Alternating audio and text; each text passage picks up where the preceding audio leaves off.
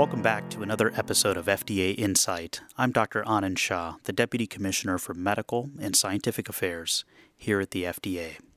Thank you for joining us for another great episode.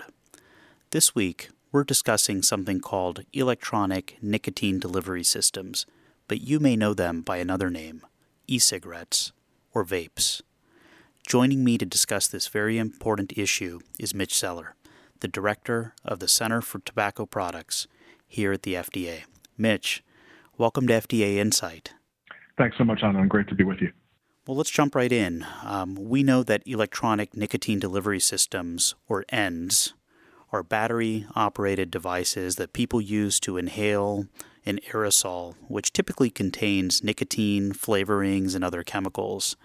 One of the biggest questions out there is whether vaping is less harmful than smoking cigarettes. Is it?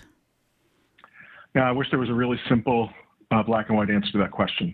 But the answer really comes down to the answer to two other questions. Who is using the e-cigarette and how is it being used? E-cigarettes, while compared to cigarettes, have far fewer harmful compounds in the vapor, are not safe. They are not risk-free. And as you said, they contain nicotine. So any use of e-cigarettes by a kid is bad for public health. There's the still developing adolescent brain, and there's evidence that a kid who never used any tobacco product, who experiments with an e-cigarette, is more likely to go on to try a combustible cigarette. So any use of e-cigarettes by kids goes on the negative side of the ledger. On the other hand, we still have more than 30 million addicted adult cigarette smokers, almost all of whom are concerned about their health and have some interest in quitting. So if a typical pack-a-day cigarette smoker could completely substitute all of his or her cigarettes with e-cigarettes, there's no question that that person, that hypothetical pack-a-day smoker, would be reducing their risk compared to continuing to smoke a pack of cigarettes every day. The problem is, in the real world, the majority of e-cigarette users who are adults continue to smoke cigarettes. They are the so-called dual users. They may be smoking fewer cigarettes per day than when they were only using cigarettes, but they're still smoking cigarettes, most of them. And we don't know if there's any health benefit at a population or individual level for dual users. We do know that if you completely switch, regardless of what the unknown long-term health consequences are of e-cigarettes, if you can completely switch from cigarettes to e-cigarettes, there's a good chance that you're significantly reducing exposure and risk. It's a long way of saying we can't say that vaping is safe. It really comes down to the answers to those two critical questions: who is using them and how are they being used? Mitch, speaking of youths and adolescents, I know that one priority for the FDA and public health has been preventing youth use of e-cigarettes and other ENDS. Why is vaping so appealing to youths? Yeah, this is really concerning to us because we know from research, quantitative research, qualitative research, kids know that cigarettes are harmful. We still have a massive public education campaign aimed at fully communicating all of the harms of cigarette smoking. But when we started to look into the research a couple of years ago, before mounting a very large multimedia prevention campaign aimed at kids at risk of vaping, what we learned from our research is that there are a lot of kids walking around thinking that e-cigarettes are harmless, that they think it's just some kind of harmless water vapor. And amazingly, there are a bunch of kids who don't even know that there's nicotine in e-cigarettes. So we start behind the 8 ball when it comes to public education, because there are these misperceptions that a lot of kids are walking around with, thinking that e-cigarettes are harmless. So part of our effort has to be to debunk those misperceptions. And then there are other behavioral issues that we are very, very concerned about. There are products that are deliberately designed to be used in a discrete way to actually conceal the use of the product. We've had to issue warning letters against companies that are selling backpacks and hoodies that are deliberately designed to conceal the use of a vaping device. So these products are easy to use. They're discreet. They are literally products in the marketplace designed to conceal the use of the product. And then when you add whatever the coolness factor is, because the technology is a sleek, up-to-date, cool technology, you have a product, especially with all the flavors that e-cigarettes are available in, that turn out to be very appealing to kids and are far and away the most popular category of tobacco products with kids. Mitch, you mentioned warning letters. Can you tell us a little bit about what a warning letter is and why do we, as the FDA, issue these? Sure. So typically, and this goes for all of the centers, when we see a potential violation of the law, we do our research and we send what is called a warning letter.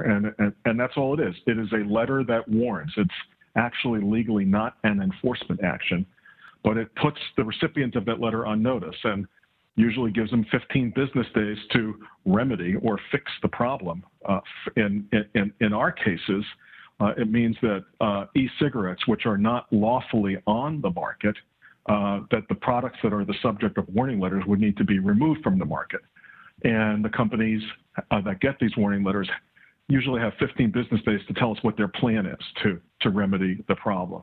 But whenever we send a warning letter, it's because we are prepared to follow up with legal action if we have to, if a company doesn't follow what has been requested in the warning letter. And that legal action for tobacco products can be seeking what are known as civil money penalties in court, or seeking an injunction or a seizure. Mitch, let's go back to youths and adolescents. The 2020 National Youth Tobacco Survey numbers were just released. Can you share about those findings and what they mean for public health? Yeah, happy to. I mean, there's for the first time in a number of years, there's good news in the 2020 National Youth Tobacco Survey results. There was a significant decline in middle school and high school use of e-cigarettes. And use is defined as any use within the past 30 days of when the young person was asked the question. So a significant decline. In 2019, there were 5.4 million middle and high school age kids who were current e-cigarette users. And in 2020, that number went down by 1.8 million to 3.6 million. So that's the good news. The bad news is it's still 3.6 million, which is a shockingly high number. And that was the number of kids using e-cigarettes in 2018. So great that there's a decline. There's still far too many kids that are current users of e-cigarettes. And then there were other results that came out in the 2020 National Youth Tobacco Survey that are very disturbing. There are more kids than ever who are frequent users, and a frequent user is a kid who used on 20 or more of the past 30 days, and more kids than ever that were daily users of e-cigarettes. And then the other finding that is a finding of concern is, compared to 2019, a significant increase in the percentage of kids who were e-cigarette users who used flavored, disposable e-cigarette products. A 1,000% increase from 2019 for high school kids and a 400% increase for middle school kids. So a mixed bag of good, positive results overall in terms of prevalence, but these other findings that are very disturbing and worthy of our attention. So, Mitch, it sounds like there's some good news, but also some real ongoing concerns. What has FDA done to educate youth about the potential dangers of e-cigarettes, as well as prevent minors' access to these products? Yeah, the Center for Tobacco Products is looking at the programmatic work of all of our offices to battle this ongoing public health crisis when it comes to kids' use of e-cigarettes. So our Office of Compliance and Enforcement has been working hard, and this is even during the pandemic. We had to shut down physical inspections of manufacturing facilities and retailers, but we have been able to continue all of our monitoring and surveillance online and advertising and marketing, and we continue, unfortunately, to have to issue warning letters to companies just based upon that monitoring and surveillance during the pandemic, when there's evidence that e-cigarettes are being targeted or marketed to kids. So that kind of compliance and enforcement activity continues. But you also asked about public education. We've had a major public education campaign underway since September of 2018 using the brand that we created back in 2014 called The Real Cost. And the thinking behind that brand is we have a way with our research to communicate to kids the real cost of using any of the tobacco products that are the subject of these various campaigns. And the Real Cost Youth E-Cigarette Prevention Campaign has a major investment in TV, social media, internet. When kids were in school, we had a way to target kids on high school grounds so that when they were on their phones at lunch or at recess and they were going on the web, we could shoot prevention messages to their devices while they were on high school grounds. We have partnered with Scholastic and we have gotten materials into the hands of 1.5 million middle school and high school teachers and administrators, and partnering with Students Against Destructive Decisions, we have gotten snarky posters into the bathrooms of every single public and private high school in the country. And we will continue to refresh all of these efforts. And while we are heartened by the reduction in the number of kids who are current e-cigarette users, 3.6 million kids being current e-cigarette users is 3.6 million too many. And so all of these efforts, compliance, enforcement, public education, and research will continue. That's great. And to share with our listeners some additional good news, this week has been an important milestone for the agency and how we protect the public health. Mitch, can you explain the significance of the recent September 9th deadline to the regulation of e-cigarettes in the United States? I think that one of the hallmark consumer protection features of the Food, Drug, and Cosmetic Act and the work that FDA does across the board, whether it's foods, drugs, medical devices, biologics, and now tobacco, is the principle of pre-market review of new products. That companies don't get to decide what new products to put on the market. They have to submit an application to FDA on a pre-market basis. And the scientists at FDA make the decision on a case-by-case basis whether a new product should come to market or not. The challenge for us with e-cigarettes is up until 2016, we didn't have jurisdiction over e-cigarettes. So the products were already on the market. When we finally gained jurisdiction over them, starting in August of 2016, we had to deal with the pragmatic issue of, okay, there are literally thousands and thousands of these products on the market, lacking pre-market review and authorization as required by the Family Smoking Prevention and Tobacco Control Act. So we permitted those products to remain on the market under an exercise of what is known as enforcement discretion. Well, September 9th was the day of reckoning for the industry, because that was the deadline consistent with a court order from July of last year, where for any currently marketed e-cigarette or other categories of newly regulated or newly deemed products, because that includes cigars, certain cigars, pipes, hookah, if you're still on the market, you had to get an application into us by September 9th. And September 9th has come and gone. We've gotten lots of applications. We still haven't tallied up all the applications that have come in as of this date. But now the system is working the way Congress envisioned, which is the applications are in. We will begin scientific review, and then we will make an assessment on a case-by-case basis as to whether those products should remain on the market. And equally importantly, if there are products on the market that did not get their applications in, then those will become candidates for enforcement priorities and enforcement actions down the road. Focusing here on the patient and consumer, every time I speak with my patients who smoke, I provide them with resources for quitting tobacco use. But it's not easy. There are a ton of resources out there. For those who are listening today and want to quit, what options do you suggest? We have mounted our own campaign aimed at health-concerned cigarette smokers who made a quit attempt within the last 12 months. The campaign is called Every Try Counts, and think about that message. Every try counts. What we're trying to convey with a very positive branding is we know how hard it is to quit. We know that if you're concerned about your health and you made a quit attempt within the last 12 months and you're still smoking, well, that's probably not the first quit attempt you made. You probably made half a dozen, 2 dozen quit attempts over the course of the many years that you may have been smoking. Every single quit attempt helps, even if you wind up lapsing and relapsing to smoking, because we know that statistically, every subsequent attempt that you make puts you that much closer to the attempt that will enable you to succeed. And all of that is captured in the brand that we've created called Every Try Counts.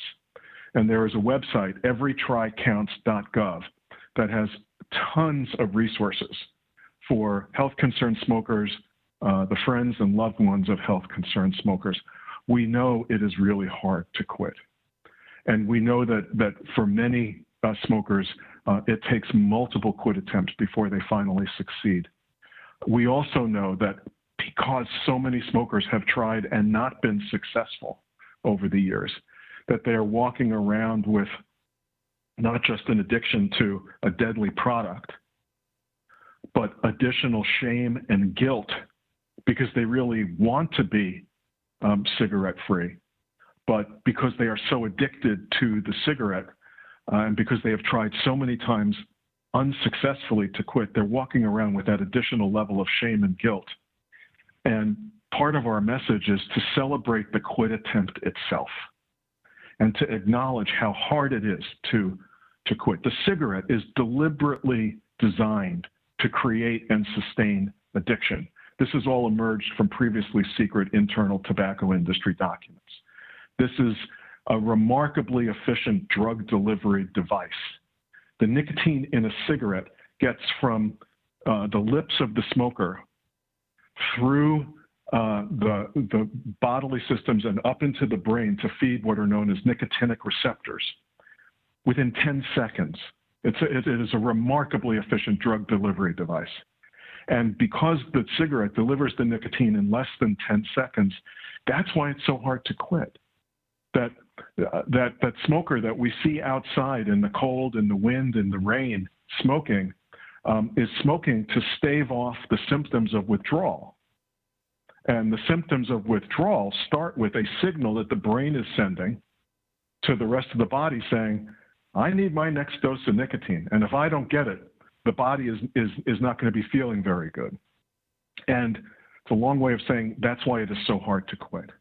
And so smokers, friends, and loved ones who want to go to that website, everytrycounts.gov, can see all kinds of resources about FDA-approved drugs, both prescription and over-the-counter, that can help you quit. Access to and links to counseling services, because we know that if you combine the use of an FDA-approved medication with any form of counseling, you can greatly increase your chances of successfully quitting. And we just want to be there to celebrate the quit attempt and to support the smoker who is going to make that next attempt to become cigarette-free. That's great. And speaking of quitting, we have to wrap up this episode of FDA Insight. Mitch, thank you for taking the time to join us this week for this very special and timely conversation. And many thanks to you and your team at CTP for all that you do every day to protect the public health. Thanks so much, Anand. Really appreciate it. Thank you. In future episodes, we'll be discussing more topics, including nutrition and women's health. As always, we'll be providing you insight in plain language to help you understand the products that we regulate, the issues that we face, and the processes that we follow. We hope you enjoyed this episode of FDA Insight. Please subscribe on your favorite podcast app, such as Apple Podcast, Google Podcast, and others. Thanks for listening.